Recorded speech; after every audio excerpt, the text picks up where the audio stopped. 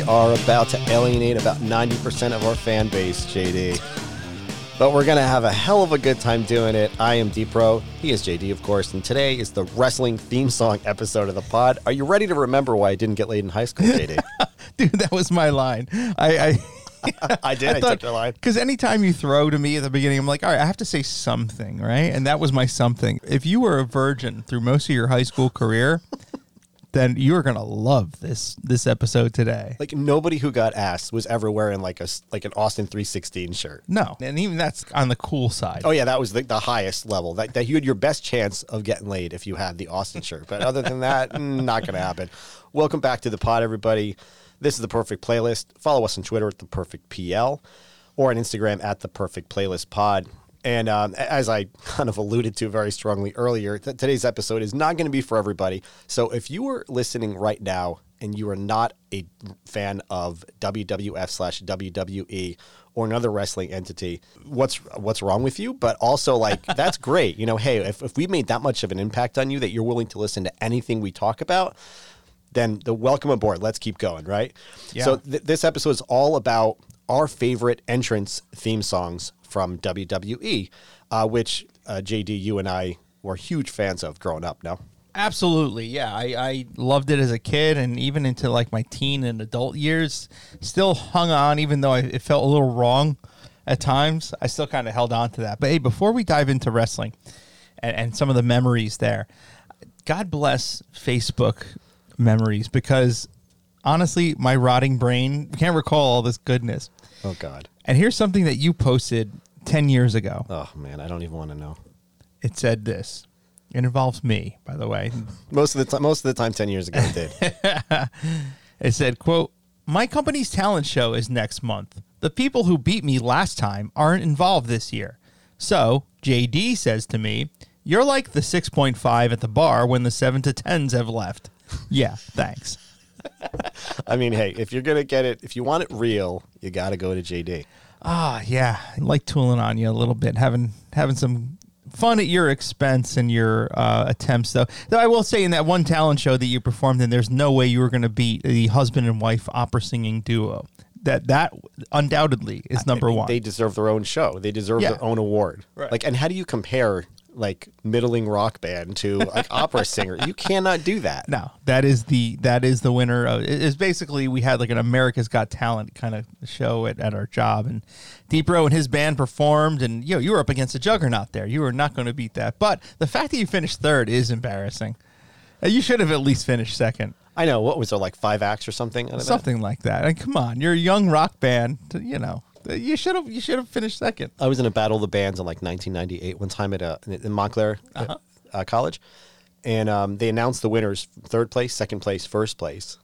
And once they announced third and second, we realized we're either in first place or we're in last. I like that concept, by the way. And we came in last, and it was the most deflating moment of my musical career, if you want to call it that. It was super. We all just kind of hung our heads and just walked back to our cars. Not a title contender, as they say. You were the jobber of the talent show. So probably only wrestling fans are listening to this, right? So hi, Danny. Hi, Max. Hi, everybody else. So jobber is a term in wrestling for a guy that just goes out there and gets smashed. I don't know if this is still a thing. I know it was certainly a thing when I was growing up in the 80s. A guy like, Mike Smith would go in there. Barry Horowitz, Tom Stone. Yeah, but those are the famous ones, right? Yes. Like the Brooklyn Brawler. But some of them were just like these like pasty white guys, the local mustache, guys. Like the low-level porn actors would get out there and just get dominated to build up some of these big names that were coming through. Yeah. So that's a jobber. The wrestling universe is very, very nerdy. We have like our own secret language. Like if you say a guy's a face, that means he's a good guy, or like a baby face, it's a good guy. If you say he's a heel, that means he's a bad guy. We're very Trekky. Like we have our own secret language because we don't want other people to know what we're talking about our guests. We want to think we're more sophisticated than we really are. But, entrance music dates all the way back to the 1940s, JD, with Gorgeous George. And do you know what Gorgeous George's theme song was? Oh, that's a good question. In the 40s. I would guess something by Beethoven, but go ahead. That would be interesting. But no, it was Pomp and Circumstance, which later became the theme song of Macho Man. Ooh, yeah, which is, my theory is that like these guys probably didn't graduate high school, so that was the closest they were going to get to a processional. I like that. Yeah, but then it really started to take shape with the Fabulous Freebirds. They kind of popularized like Custom theme songs. Yeah. Yeah, like becoming a part of who you are and really a part of your persona. So I'm really excited to get into that. So real quick, JD, when we first met, rather, you were wrestling on I'll call it the independent circuit. I know that's being very generous. That is being insanely generous. Yeah. So AKA your childhood friend needed warm bodies for something that he was doing on the side. Yeah, that sums it up very well. Yeah. So but you weren't bad at it. You were a natural heel, big fucking surprise. Yes. A complete asshole. Yes. So basically, honestly, D-Pro, not to cut off your story, but my theory was like, okay, I want to become, at this event, at this wrestling event, I want to be the type of person that I do not want to hang out with. What can I do? What are the things I can say to make that happen? So that's my thought process. I feel like sometimes you do that on the podcast. But, okay. In life, yes. So you asked me to do play-by-play at an upcoming event, like a few weeks later. This is after we first met. Yeah, this is how desperate we were. I just met you 4 weeks ago. And the standards are low. When you ask somebody you've never heard them perform in this capacity and you ask them to do it live. So I'm like, are you sure about that? And you're like, it's going to be fine, no problem. It's going to be fine. So I get there and I realize I have to do play-by-play to a live, like amplified to a live audience. Yes. Which is so different than doing it to tape. Like, could you imagine like Al Michaels doing like Monday Night Football live to the entire stadium? Right. Where they can hear it real time as they're getting their pretzels. Yes. Anything you say to sell a certain move or whatever, or to pump up a certain guy, it's going to attract the attention of like the 13 people that were in the crowd. Plus, it makes the wrestler look dumb. Because if you're saying over the loudspeaker, like, hey, Robbie's really got to get out of this hold. It's like, yeah, well, why isn't Robbie getting out of the hold? Like, he should know that too. I know. And so the observational nature of a play-by-play commentator then does become like, makes the ref and the participants look dumb. So it is what I've come to learn as very frowned upon in the wrestling world. Yeah, yeah. And in all due respect to Danny, who ran this thing, like I kind of say it facetiously, the 13 people, it's super hard to get people to these shows. Yeah. Same thing with me, like as like a musician, artist, whatever you want to call me. It was always so damn hard. One time we had 87 people come, and that was nice. that was great. And of course I got like $1 per head or something like that. It was terrible. Very nice. We're talking today about wrestling themes. We're focusing primarily on the WWF from the 80s, the WWE from the 90s, etc. So let's kick off the show. Let's run through 5 of D-Pro's choices, 5 of my choices, our favorite themes from WWE, WWF of all time. And this first one is a banger. I think I'm cute. I know I'm sexy. Oh, yeah. Heartbreak Kid, Shawn Michaels, D-Pro's choice. Lay it on us, man. Dude. What does this do for you, buddy? It's just like he was a footloose and fancy-free character who like kind of relished in his own sexuality, and he's singing his own theme song. How brash and brazen is that? And it's a great poppy song. Like, if he had been anybody else, this would have fallen flat on his face, I think. I think so, too. It's the confidence and bravado which Shawn Michaels, the Heartbreak Kid, HBK, came out with and made you feel like, okay, something cool is going to happen. Like, HBK's in the house. Yeah. We're ready to roll. Do you remember when, back in the days of the Rockers in the 80s, how it was him and it was Marty Jannetty? Yes. And anytime when there's a separation of sorts, when there's like a band that breaks up and guys go their separate ways, and you think, who is going to be the one that breaks out? Yes. And I feel like at least 3/4 of the people thought it's Jannetty. At least. He was the better looking dude, so he just was handed that. Plus, 9 times out of 10, I would say that Shawn was the one who would get beat up during the match because he was the better seller. Yep. He was the one who would... selling means you take the hits and make it look real. Yeah, he would was great flop at that. Yeah. and bump all over the ring, which is a testament to his talent. And then he'd do the hot tag, as they say, which is like the guy, the tag team participant is being beat up. He tags the fresh guy in the hot tag. That's Marty Jannetty. So a lot of people did. I don't disagree. A lot of people thought like Jannetty was the star. Little did we know. Little did we know. Yeah. Yeah, and then Michaels did the heel turn, kicked him in the face at the barbershop window. I mean, there's T-shirts and like media of that. Question along those lines, D-Pro, for you: was that the best heel turn of all time, in your opinion? and this is all subjective, but probably no. No. Okay. Hogan joining the NWO has to be, for me, the greatest heel turn of all time. Because he was that would like be my other one. Superman. Yeah. It's just like Superman turning into the devil. Yeah. And it was everybody's childhood hero suddenly turning to the dark side. Right. I will. The only thing I will. I agree with you, but the only thing that gives me pause is the fact that, like, all right. So news stations reported on Hogan turning bad. I will say that. However, I do feel that Shawn Michaels, just based on the setting, it was almost more of a moment. It launched his career. It completely launched his career, and furthermore, it also put him as like this guy who can be vicious yet confident and cocky. It was very new for the time. It was very aggressive. It was just putting coming out someone moment, through yeah. a window was not something that was done in the 80s. Shy of, Piper hitting Snuka with a coconut. Yeah. Right? These two guys were supposed to be friends. So that kind of a turn, that vicious nature of it, and then Beefcake being like, Beefcake was all of us in that moment. Yeah. Just completely aghast and stepping back and letting it all happen. That was all of us in that moment. So it was... An argument can certainly be made for that being the Yes. greatest heel turn of all time because sure. of what came later. I love that you're letting it play in the background again, by the way. Yeah, I'm just putting it on loop, man. It's just fucking amazing song. I will say I love when Kurt Angle came out with Sensational Sherry in the early 2000s and sang this song to the audience. I'm just a sexy Kurt. I'll make your ankle hurt. Kurt is like one of my favorite wrestlers, like entertainers Yes. of all time. For sure. Because he had that serious quality to him. It was a great in-ring performer, but he never took himself too seriously. Not at He was all. able to be a joke of a character, but also a headliner, which is super hard to do. Yes, very.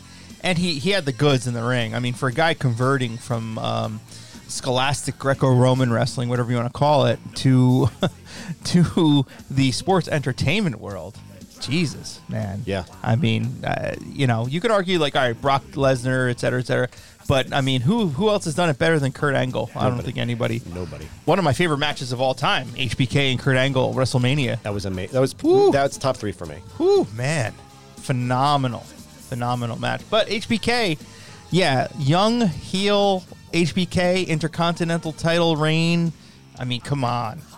That was a heat thrower, flamethrower of a character. And I missed a lot of that because I Really? left wrestling after WrestleMania 10, Okay. and I came back for like What year was that? Sorry, I go by year. like 94, Yeah, that was right around. Yeah, and I came back for 5 years later, WrestleMania 15. got it. So I missed a lot of like HBK's comeuppance. Ah, okay. Yeah. Yeah, he was fun because he was just cocky, confident. He'd like leave the ring. He took what Ric Flair did very well. We'll get to him in a bit. We took what Ric Flair did very well and like modernized it. Yep. And crystallized it and really changed the game, I would say, for the cocky heel around that time. Sure did. So the second up on this list, that was Deepro's choice, HBK, and a great choice. Now, here is my theme that I love so much. My favorite theme of all time, my favorite gimmick of all time, I have to say. This is Gold Dust. Remember the name. Gold Dust. Had the little bite at the end. But I loved it. My favorite instrumental. My favorite WWE instrumental. It's a beautiful song. Yeah. Like, end of the day, it's a beautiful song. And I often look at certain roles or ideas and think, how did this work? Because on paper, it sounds a little too kooky and strange to work. Yeah. This like androgynous guy who dresses in gold and Full bodysuit. full body suit. I think it also worked out that it came at the right time during the Attitude Era and things were getting a little strange. Yep. Yeah, you're post Hogan, right? So you're around like 94. You need to shake things up a little bit. You need to grab some attention. And what better way to do that than a character? They call him the bizarre one, Gold Dust. Dustin Rhodes, son of Dusty, brother to Cody Rhodes. Yeah, man. Wow, what a strange out of left field gimmick for the WWE. They're drastically trying to fill that void post Hogan and post Macho. Yeah. and Warrior. right? Because Warrior was, I think, on hiatus around this time. Yeah, they had a tough transition with they some needed weird some characters. some big personalities and big gimmicks, and they were very try-hard in this time to fill the void. And at first, I think even Goldust, too, was a little, like, trying to find his way. They made him, like, a movie critic and this and that. And then they were like, all right, something weird is going on here. This is, like, people are reacting to it, and they're not sure how. But let's make him, like, a full-boat heel.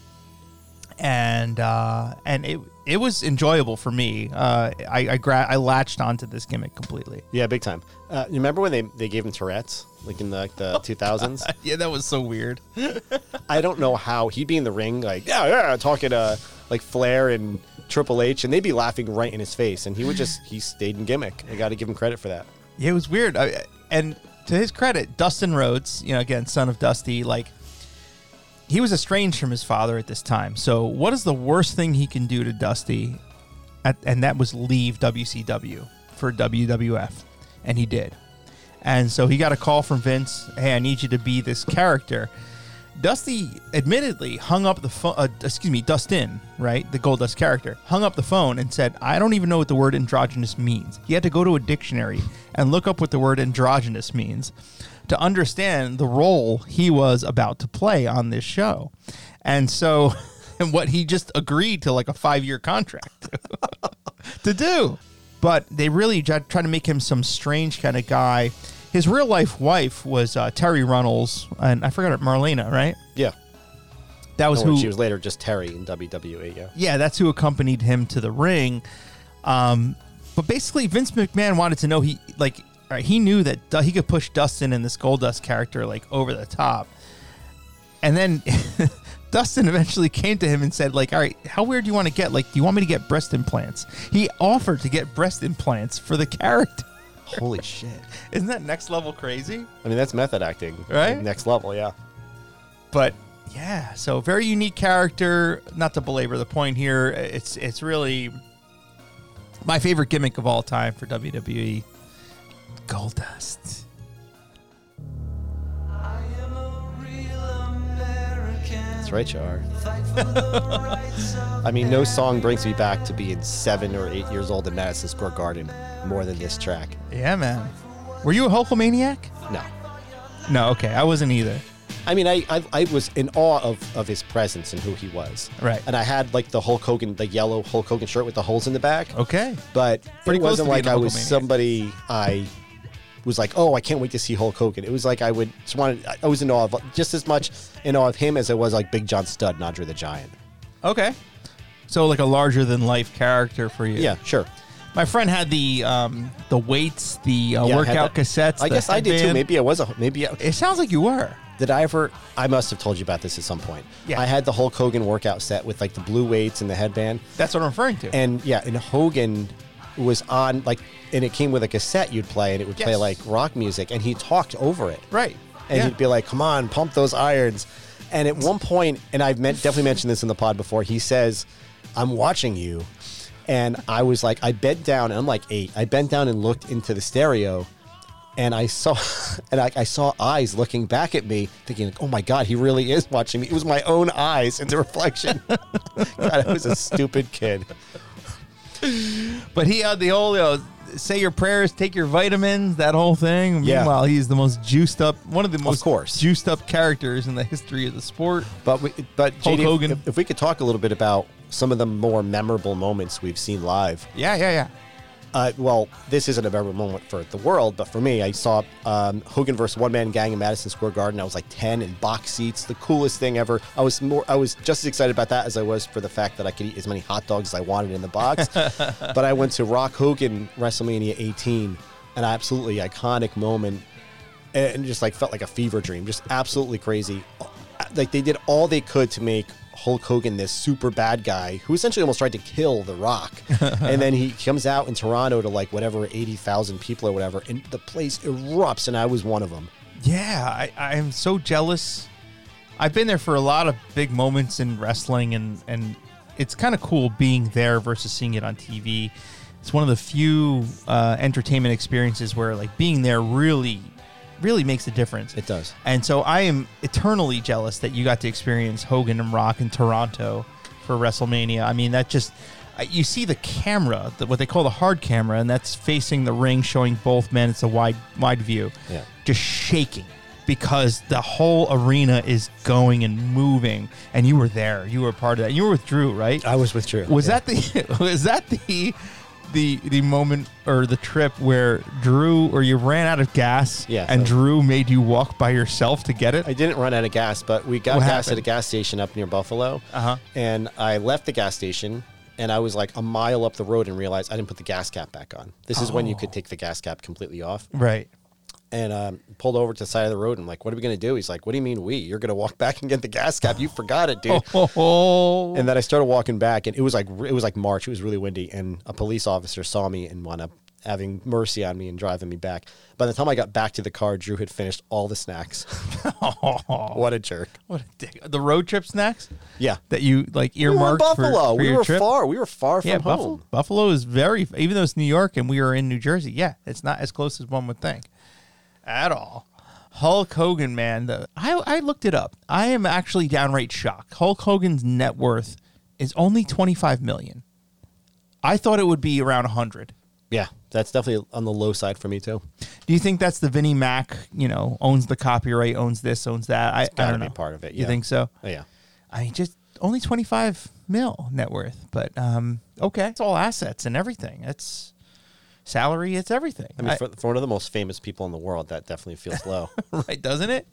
I mean, that shows you the poor investment decisions that man and many other wrestlers and athletes have made through the years. I think it speaks more about that than anything else. Yeah, no doubt about it.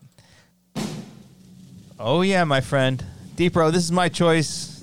One of the strangest intro songs for anyone. It's the Reverend Slick, a manager, gets his own theme song. Jive Soul Bro. Well, I met this lady and I told her quite a story. Said I love her forevermore.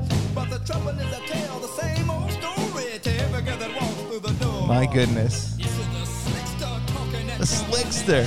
Reverend Slick. I love the Slick. He's like impossible to dislike, and he was like a heel manager too. Oh yeah. Yeah. My dad still references Slick sometimes unintentionally. I don't think he even knows who it is, but my dad and I, that was one of the things we bonded over as when I was a kid. So he would put on like the Madison Square Garden show, and he'd lay back in the couch, and within like half a match he'd be asleep. But he would watch it just to like laugh at certain things. Sure. Like the and like the female valet, like Elizabeth, would get accidentally elbowed and she would fall over, and he would keel over laughing. And this is when I was a kid, and I thought it was real, and I thought I can relate to that. I thought my dad was just like an asshole. He would laugh about women getting knocked over by elbows. Oh my God. And I realized later that it was, he was laughing for a different reason. But I remember like whenever my kids would be like wrestling or something in front of him, he'll say, he's got a 5 count to break that monsoon. Like, so, because like when Slick would be on commentary, he would say that. Yeah. My dad is like me, and he clings to the weirdest things. No, that's funny, and that's why I put this on. This is such an obscure theme song, but it is phenomenal. It's a great theme song. Like you said, one singing one's own theme song, and this is Reverend Slick. I don't even know what the song means or it's about, but it is associated with this man as one of the all-time greats. So a little bit of the pathos. Is it pathos or pathos? Sure, either. Of Deepro here. Mm-hmm. The first song I ever tried to write was based on this melody. Really? And it was about a girl that I went to school with who smelled bad. But I didn't have much other than that. What was the name of the song? Smelly Kelly. Smelly Kelly. Even though Jive Soul Bro is like, 3 syllables or whatever. It was like, Smelly Kelly, she took a shower. Oh, okay. And then she didn't, I don't know. I don't remember any of the words. I just She remember didn't go back for a couple hours. Come on, I can write it with you right now. The whole song was about how she needed to take a shower and refused, and then she ultimately takes a shower at the end. I'm really built to that. Did you work in Irish Spring or Dove? Brand names? No, they weren't paying me. I wasn't gonna build them in there. But one thing that cracked me up was the fact that Slick would manage like the worst dudes. Like I really wonder the win-loss record of Slick as a manager. It's got to be like a 10 to 15% win percentage as a manager. Oh yeah, but did he manage Akeem or the one-man gang? He managed both. He managed both. So the one-man gang was this bad biker dude, denim jacket, all black singlet, head tattoo, mohawk, big guy. I would put him at maybe 4. He was one of the first guys I 350. remember, like Madison Square Garden, to see him versus Hogan in a cage. Yeah, real threat to Hogan.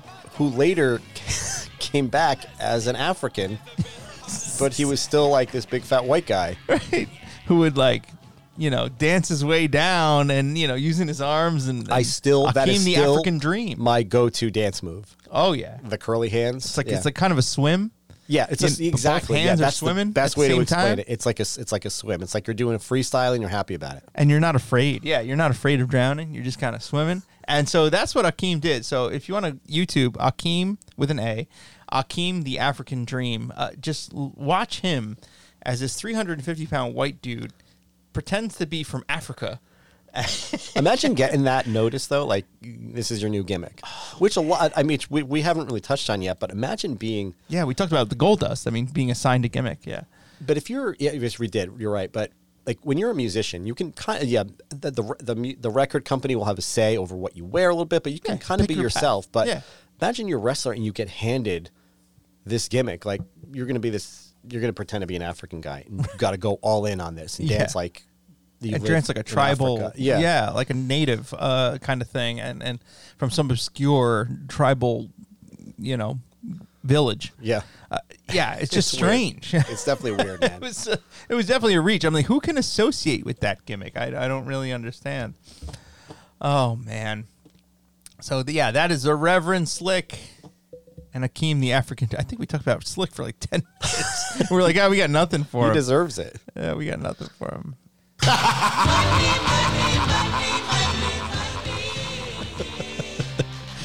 This is the $1 Million Man's theme song, Ted DiBiase.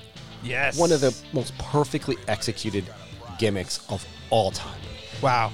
Precision. Absolute precision on this gimmick. And he gets to, quote unquote, sing his own theme, which I always loved. Yeah. And his laugh is legendary, still legendary. Always. Wow. Still around, he still can do that laugh, which is where he made his money. And I mean, there were a lot of dumb gimmicks. This was a pretty good one. This was a good one. You're an arrogant millionaire who feels like he can buy anything. He bought himself a championship belt. There is a lot of, this is where we get really nerdy for the non-wrestling fans. Like, there is contention. There's controversy about whether or not he actually had a world title reign because he bought a title. I don't consider it official. I don't. I mean, I consider Andre as, all right, so even though they had the double referee, Andre was still, pinfall counted, he was still awarded that championship. He's still laughing, by the way.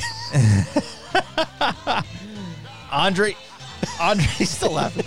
Andre sold that championship to the $1 Million Man, right? So in my mind, Andre was a world champion in the WWF. He was. $1 Million Man, no. And so that's the question that I want to ask of you, Deep Bro. Who of the never won a world championship besides DiBiase should have won a world championship in your mind? There's one that shoots immediately, like skyrockets to the top of the list. Roddy Piper. Okay. That's cool. For me. I mean, just based on drawing power, in-ring skill, mic skills, like he had it all. All right. I'm with that. My vote would go to Kurt Hennig, Mr. Perfect. Sure. Yeah, absolutely. That guy did the work as Intercontinental Champion. And he had all the things I just said. Yeah. Great on the mic, great character. If not for Hogan being there, I think he would have had it. I think him and Savage would have been amazing as a world championship feud. Piper was essentially like the Utah Jazz of the NBA. Like, yes. Would have had several championships if not for like Michael Jordan being there. Oh, yeah. Exactly. And so the $1 Million Championship, wow. I remember the vignette where he went to the jewelry store and they paid the owner to like act, and that was apparent that he was not in on it. Yes, this is the most expensive thing we've ever built in this store for anyone. Like that reminds me of when the Undertaker was missing. Remember that? And they'd go around the places like, have you seen? Yeah, I saw the Undertaker. He was in here just before. I mean, just some of the most piss poor acting you've ever seen in your life. Oh, they would sell you just so much shit. And then how about the kid with the basketball? That was amazing. So the $1 Million Man, if you haven't seen it, would do these like little bits where people would basically try to would lower themselves to win his money. And he's like, hey, kid, if you can dribble his basketball 10 times in a row, then I'll give you like $100. And on like the 10th bounce, he kicked it away from him. Oh, so good. Yeah. And the kid never saw it coming. Nope. That was the best part about it. And you know what? His finisher, too. He'd put you in the sleeper hold, and then when you were out, stick a 100 or a 20 or a dollar in your mouth and walk away. What a way to end a match. That is so on brand. Being a heel one-on-one. 101. It's just amazing. All right, we are halfway through our WWE, WWF Themes Perfect Playlist podcast, and thank you for hanging in there. If you have, you're like us, you didn't lose your virginity till late in life. But nonetheless, we appreciate you. And this is my choice here. One of the very first themes for a character, probably the best WWE gimmick of all time.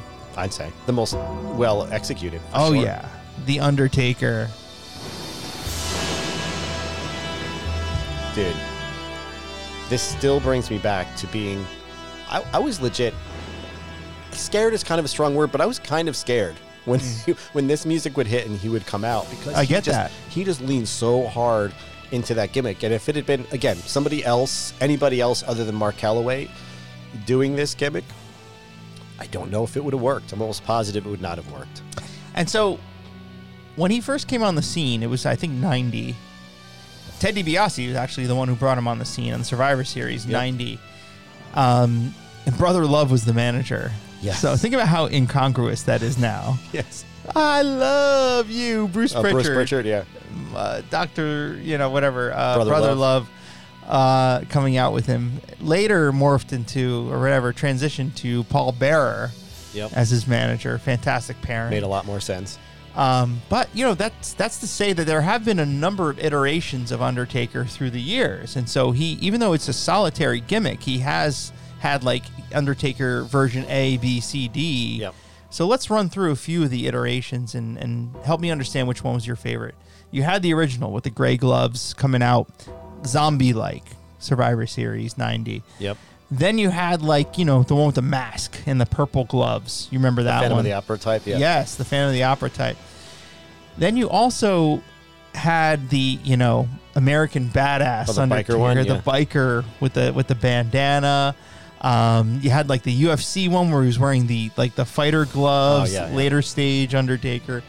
So, and then the Ministry. How can we forget the Ministry version with the top knot? He had the Japanese top and the really contoured goatee. It was very, very goth. So of all those, which one was your favorite? It's probably a mix between Ministry, Undertaker, and original Undertaker. Okay.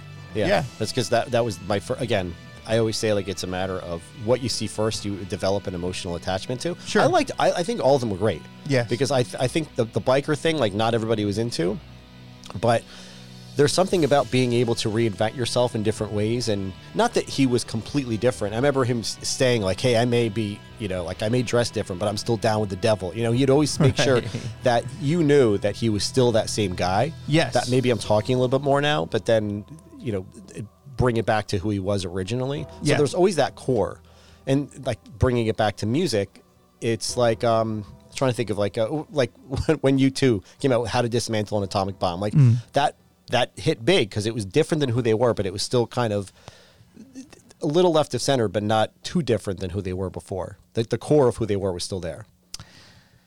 Yeah, I agree with that. I think my favorite version of him was the Ministry version, which was the top knot and the very goth thing, because he had this big suit with feathers. Visually, he looked his most intimidating. Yep. He was the biggest he's ever been in his career, size-wise, and just very contoured facial hair with the goatee.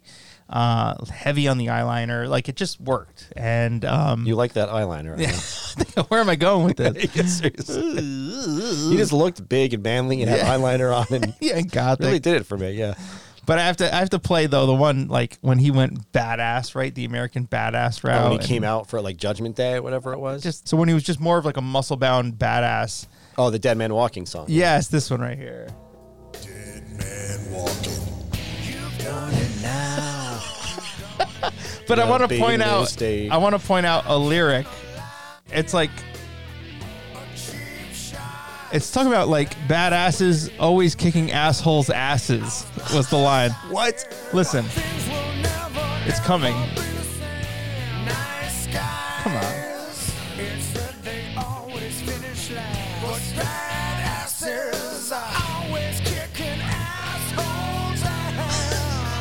Always kicking assholes' ass. What a strange thing to build into your intro. I want to meet the 12-year-old who wrote these lyrics. Always kicking assholes' ass.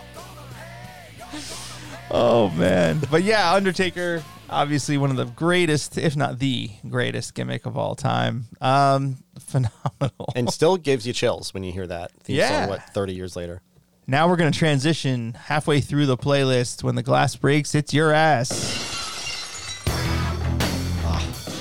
Yes. Just like, it's such a simple riff, but my God, it is grown iconic over the years. Whenever that hits, an arena explodes. Absolutely.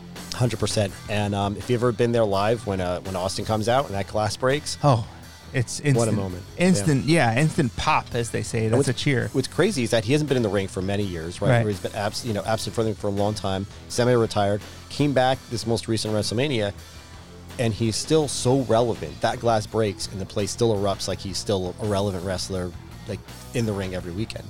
So your opinion, what's the biggest pop? Peak Stone Cold, peak Hulkamania. What do you think?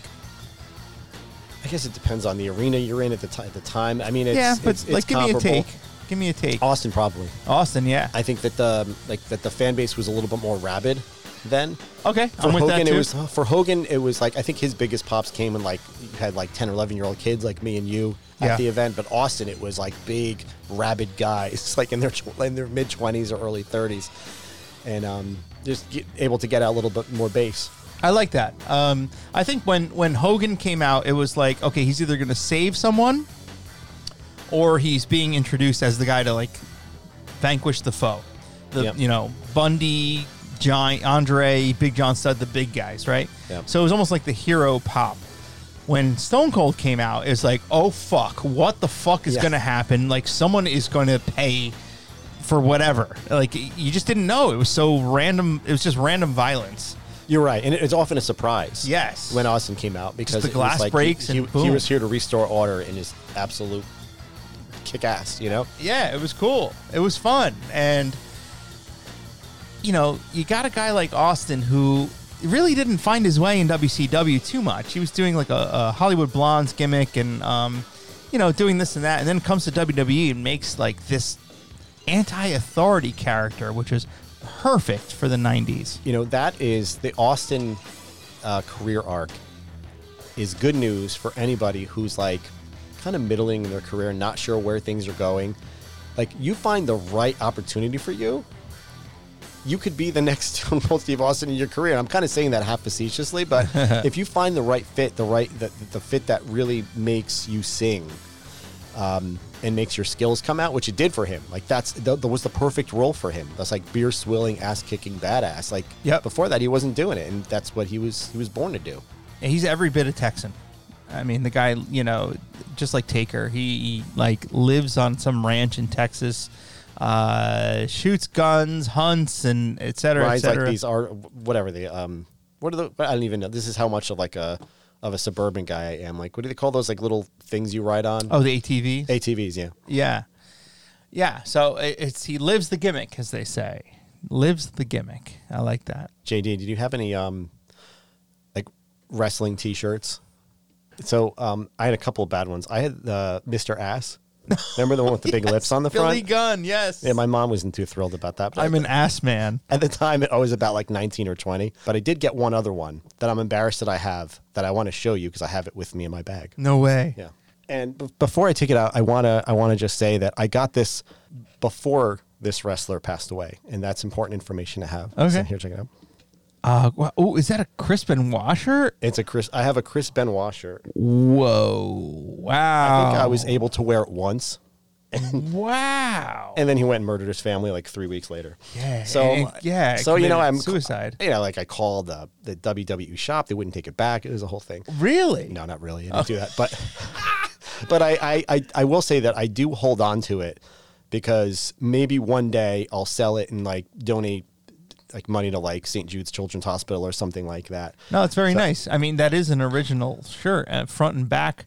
Benoit Academy, it says. It's him doing the diving flying headbutt, which was, I would say, his signature move, not his finishing move. Yeah, it was one of his two. It was signature moves. Yeah, and so which he grabbed from Dynamite Kid. Yes, as famously outlined. And wow, man, geez, that is a collector's item. I guess in the same way like a Charles Manson shirt would be a collector's item. You know I got ya. Yeah. One. Break the one. Break the Oh, yeah. One of my selections for the list, Y2J, Chris Jericho, Break the Walls Down. Man, I remember at the time one of the most anticipated debuts of all time, and it was Chris Jericho jumping ship from WCW to WWF.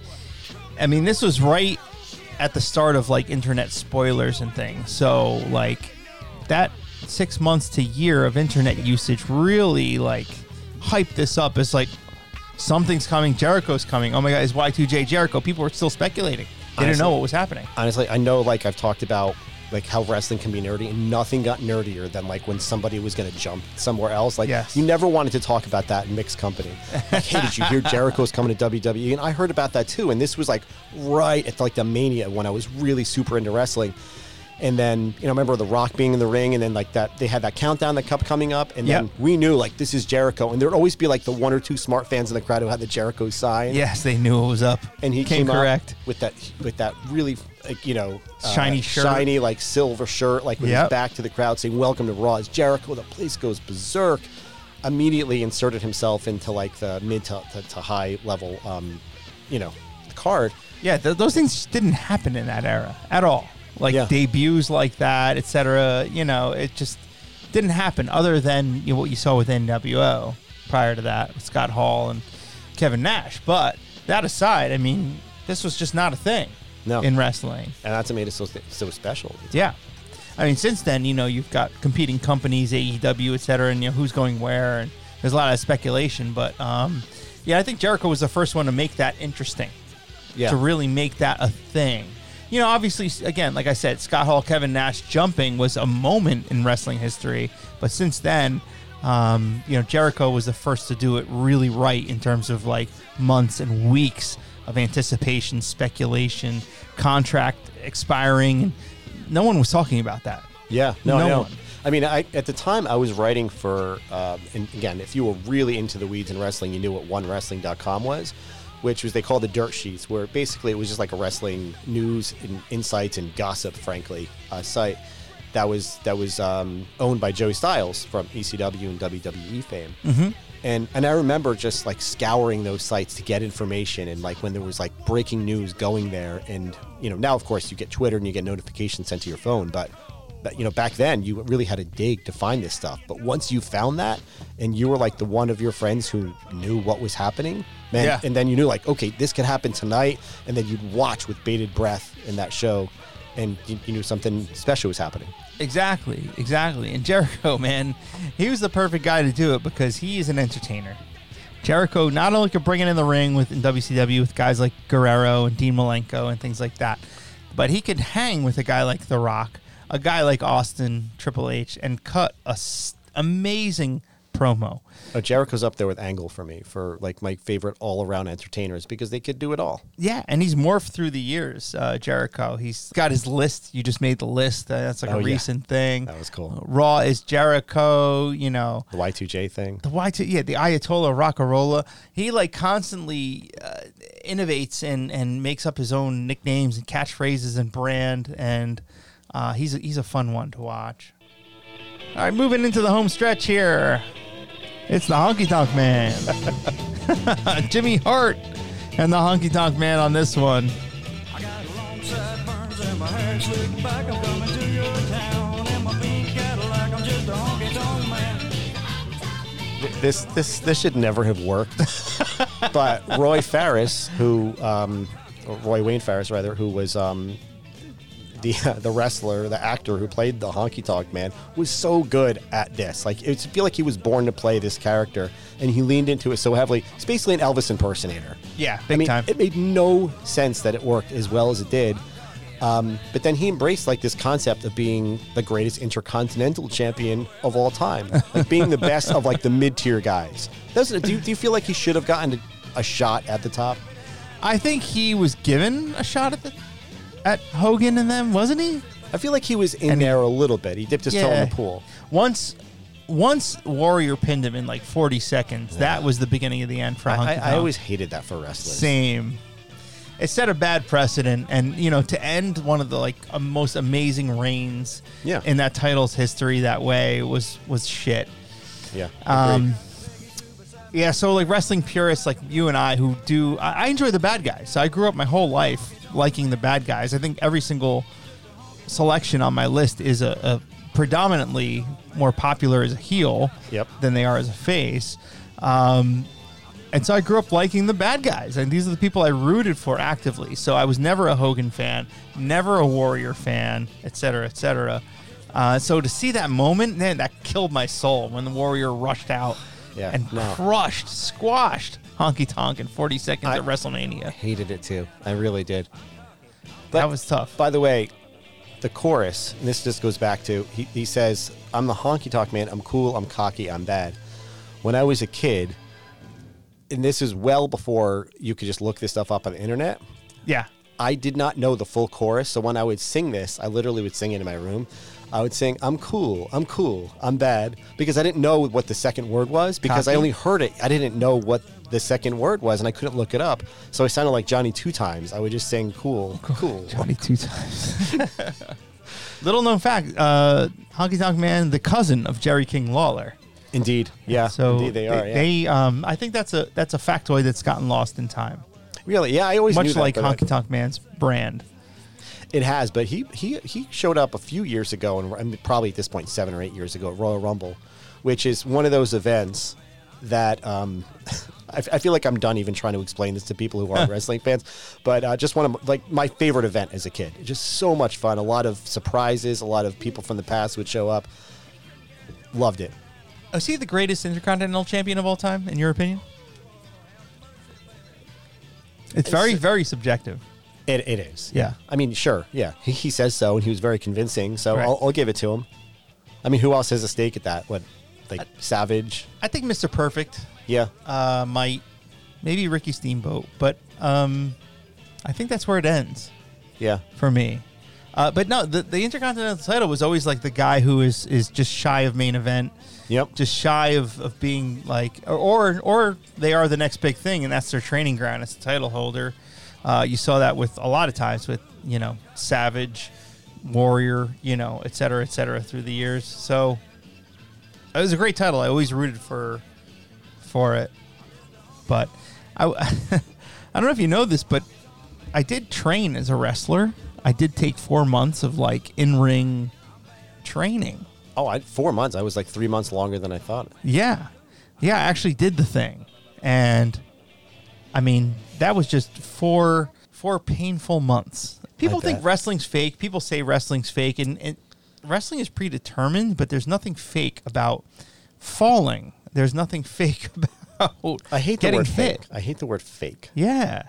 Because by the same token, you could, of course, say that acting is fake. Movies are fake. Right. In the same regard. But this is even less fake because you're actually getting hurt. You're losing blood. You're breaking bones. And yes, of course, some of these punches can look really silly, especially if you're bad at it. Yeah. They hit you in a spot where it's not that painful to be hit, but it still hurts. Yep. It still doesn't feel good to be hit full speed by someone, even if it is in your neck as opposed to your jaw or the top of your head as opposed to your cheek.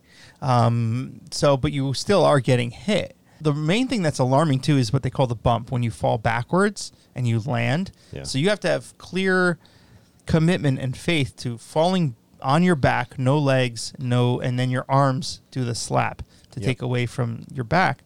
But really you're falling on pine board. It's just a thin layer of pine board, and then above that pine board is almost foam, almost like akin to what's under your carpet. That kind of foam is under it. So you're falling on wood, which bends, but it doesn't feel good. No, I know. And It feels like a car crash. And I considered doing that when I was, again, doing play-by-play for your event. Yeah. But I thought, you know what? How embarrassing would it be if I got injured falling just one time on my back? So, like, I'm not even going to do it. I think I ran the ropes a little bit. That was it. It's fun. It's a fun exercise. All right, final one on our playlist. Woo! Oh, D-Pro. Oh, yeah. My favorite wrestler of all time to watch in the ring. The Nature Boy, Ric Flair. In and out of the ring, I will say. Total package. Well, even now, like he's really leaning heavily back into his Nature Boy gimmick. Oh, my God. Chicken beers left and right. I think he got divorced again. Yeah, this is a Nature Boy, just, wow. Cautionary tale on so many levels. Financially, maritally, if that's even a word. Yeah, he's lived a life, I'm telling you, man. But that's who he is. You know, as you said with Austin, like living the gimmick, being like 100% a Texan, he is this larger than life, huge personality. Yeah. That, the limousine ride and jet stealing, kiss stealing, like right, jet flying. This is who he is. Like this isn't Absolutely. a stretch for him, and I think that's what makes like the best wrestlers. It has to be an extension of who you are. And at times where I'm sure we could talk all day about gimmicks where it didn't work because it wasn't an extension of them. But hey, and he seems like at heart a good guy too.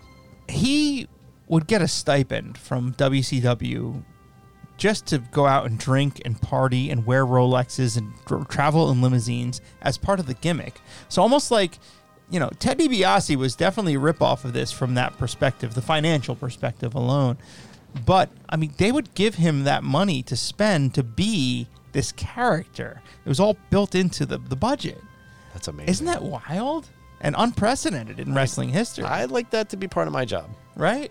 Let's go. Just blow this on some coke and some. Yeah, we need people to think you're some high-rolling millionaire. But Ric Flair, to your point, though, yeah, he's still kind of doing it. And he's 50 years running, 50 years of just falling like a animal onto the mat. And But that's another thing, right? Is you talked about Shawn Michaels earlier in his ability to sell and how that got him so far. And that's such a big part of the job that like some of these like younger guys may not even or girls don't realize is that's just as important as being able to execute the neck breaker or do a splash in the top rope. It's being able to show and create empathy for your character. Yes, exactly. Yeah. So he would spend his matches, like 75% of the match would be him flopping around, and then he cheats at the end to get the win. Like that was his gimmick, his entire gimmick, 7 times a week. And that's why I respect a guy like Ric Flair, who is like a teen number of times multi-world champion, because those reigns would last so long and they'd work so much longer than a guy who now holds it, for 400 days in a row, but he's only working really a day a week tops. Yeah. Yeah, whatever. Enough of my old man take, but yeah. But Ric Flair, I think, is the only wrestler here included in these 10 themes who was predominantly a WCW guy. Right. Right. And I think that really speaks to just how much of an icon he is, that he's the only crossover to another federation. I mean, granted he used this in WWE as well, but yeah, he did. Yeah, and he did. And this is the WWE theme, whatever. Who cares? But but I mean, the 30 for 30 on him is amazing. You have to watch it. I know. I do. I want to. Yeah. And they just commissioned him yesterday. Just announced they signed a contract with him to make a 2-hour, never before seen footage kind of documentary on him. So he's a fascinating subject on multiple levels: the personal, the professional, etc. He readily admits his failures as a person to his own health and well-being.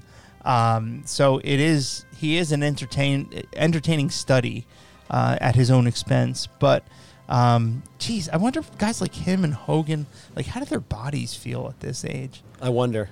Yeah, It's gotta be broken men. I mean, I wonder how much drugs they're taking now for pain management, because it can't feel great. I mean, Hogan can't even do a leg drop.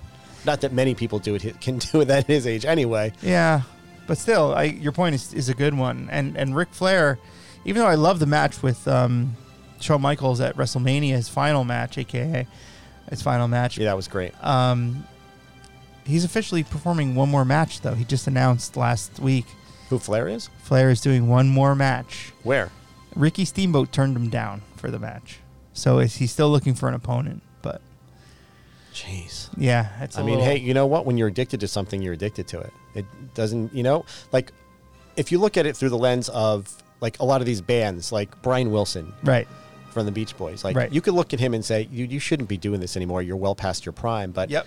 They don't even, it's the same thing with sports. They don't even care that they're past their prime. They just love doing this so much. So in that regard, I respect these guys who are just like, I'm still alive. Fuck it. I'm going to try it. Yeah, they're living for it. Yeah, they're completely living for it. So I get that. Yeah, same. And Ric Flair, too, 5 times married. 5 times? Yeah. Is he trying to reach the number of times he was world champion? I think so. Master Coxman. So, in your opinion, Deepro, let's transition to, like, what do you think makes a good theme song? It's got to match the character. It has to have replay value. Okay, yep. It has to be something that is, like, if there's vocals, it has to be singable. It has to be memorable. Uh-huh. It has to be something that you're going to want to hear 100 times, and it won't get old. One thing I learned in that wrestling school, which, a guy I went to college with, by the way, ran. He's a friend of ours. He would always say, like, once that music hits, if I don't know within a few seconds whether you are a good guy or a bad guy, that's a bad thing. Like, I need to know within seconds what your gimmick is and what you're all about. And furthermore, it's got to, like, drip of what you are and who you want to be. So what do you think are some songs that stick out to you as, like, awful? One that sticks out to me is, remember Kate Quick, Ron Killings? Sure. His rapping. R-Truth, now known as R-Truth. All right. His rapping WWE theme from the early 2000s. And there it is. Here it is. And he would do this coming to the ring. It's terrible. The worst lyrics I may have ever heard. Get tossed up in the mix. I got him yelling, get rowdy, get quick, get rowdy. Move some things. They want to see me move some things. Shake ass like Django Lang. See, he says move that ass like Jada Lang. Jada Lang? Who's Jada Lang? Do you know who you know, literally until an hour ago what I thought the lyric was? Jack LaLanne? Yes. All right, yeah, I thought it was shake Jack that ass like Jack LaLanne, which again would still make no sense. Right. But at least in the realm of sense of like working out. I guess, but why would Jack LaLanne be Lang? shaking? It's like some actress. I looked it up. Okay. Like that's what the lyric shows on Google, and I'm going to trust Google here. But that doesn't make any more or less sense than Jack LaLanne. Jack LaLanne's like a fitness expert, like a bodybuilder. Why would he be shaking his ass? I don't know. Also, he mentioned suffer and succotash. I'll be the rash on your ass. Like the rash on your ass. The whole hook is we got to move some things. Like what are we moving? Or where are we going here? That became a punchline between me and Drew. We'd be hanging out like at this, like in our mid-20s, and be like, "All right, let's go. We got to go move some things." Move some things. Just so ambiguous. It didn't make any sense. And also, this is just another example of how WWE like just puts black guys in a box. Like you're either going to be a thief or you're going to be a rapper. Right. Exactly. You're going to be money hungry. Completely pigeonholed. Well, my choice for a bad one was this one right here. This is when Diesel, the bodyguard of Heartbreak Kid Shawn Michaels, broke out onto his own. They gave him his own theme song, and it was this. Okay, so you're stuck in traffic and you're in a truck. Literally a truck running. A truck's engine running and a horn. Is there no music with it? None. There's no bass, no treble, no nothing. And it stopped. The engine stopped. Oh, now it started back up. I mean, at least this is they went on. They definitely went on the cheap with this one. This is something they definitely created themselves, like with a tape recorder. Terrible entrance theme, man. The first time we see this guy, and he's coming out with his horn blaring. I mean, what thought process went into that, if at all? Terrible. Wow, what a choice. That's awful. What a story, Mark. My God. Jeez. Well, hey, if you're still here, God bless you. Jesus, Deepro and I will blow you. How's that? I mean, just speak for yourself. No, I'll do something. I'll give them a massage while you're doing the dirty work. That's fine. You make the eye contact. I'll go head down. That's fine. Honestly, it's always a joint effort. If you are still here, like, email us, DM us, whatever you got to do. Just let us know you're still here. You still heard this, because Jesus Christ. The secret word is unicorn. So just text us or tweet us with the word unicorn to let us know you made it this far, because you deserve something. And if I could just throw one last thing in. Thank you for the idea of this show to Brian Burkhart, Double B, our friend on Twitter. Thanks, dude. He gave us this idea originally. A few of you co-signed it. God bless your souls. You wanted to hear this. And again, we will blow you. DeProspero will line it up. He's the sex deviant. We definitely did not talk about this offline, but okay. What? I mean, hey, I'll roll with the punches here. And Brian, you know, if since it was your idea, you'll be first in line. Yes. I'm glad we got to talk about wrestling. I'm glad we got to kind of fly our freak flag today, JD. For me, like as a kid, some of my best memories were watching wrestling. When I was a young adult, nothing was better than going to my buddy Doug's to watch some illegal WWE pay-per-views on his illegal scrambler. Just eating a Domino's pizza, like at the time, which I thought was great stuff. But just carefree times that seem so far away right now. So I want to thank you guys for listening to The Perfect Playlist.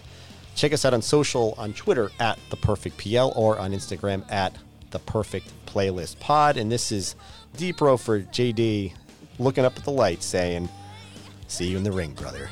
Oh, yeah.